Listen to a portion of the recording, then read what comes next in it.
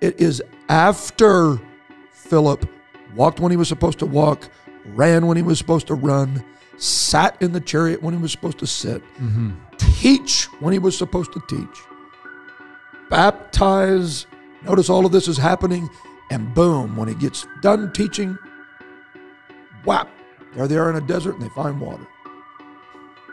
The timing of God. And they go down into the water. Philip baptizes him. And when they come out of the water, it's the Friday night flow. It's the pace of everything change.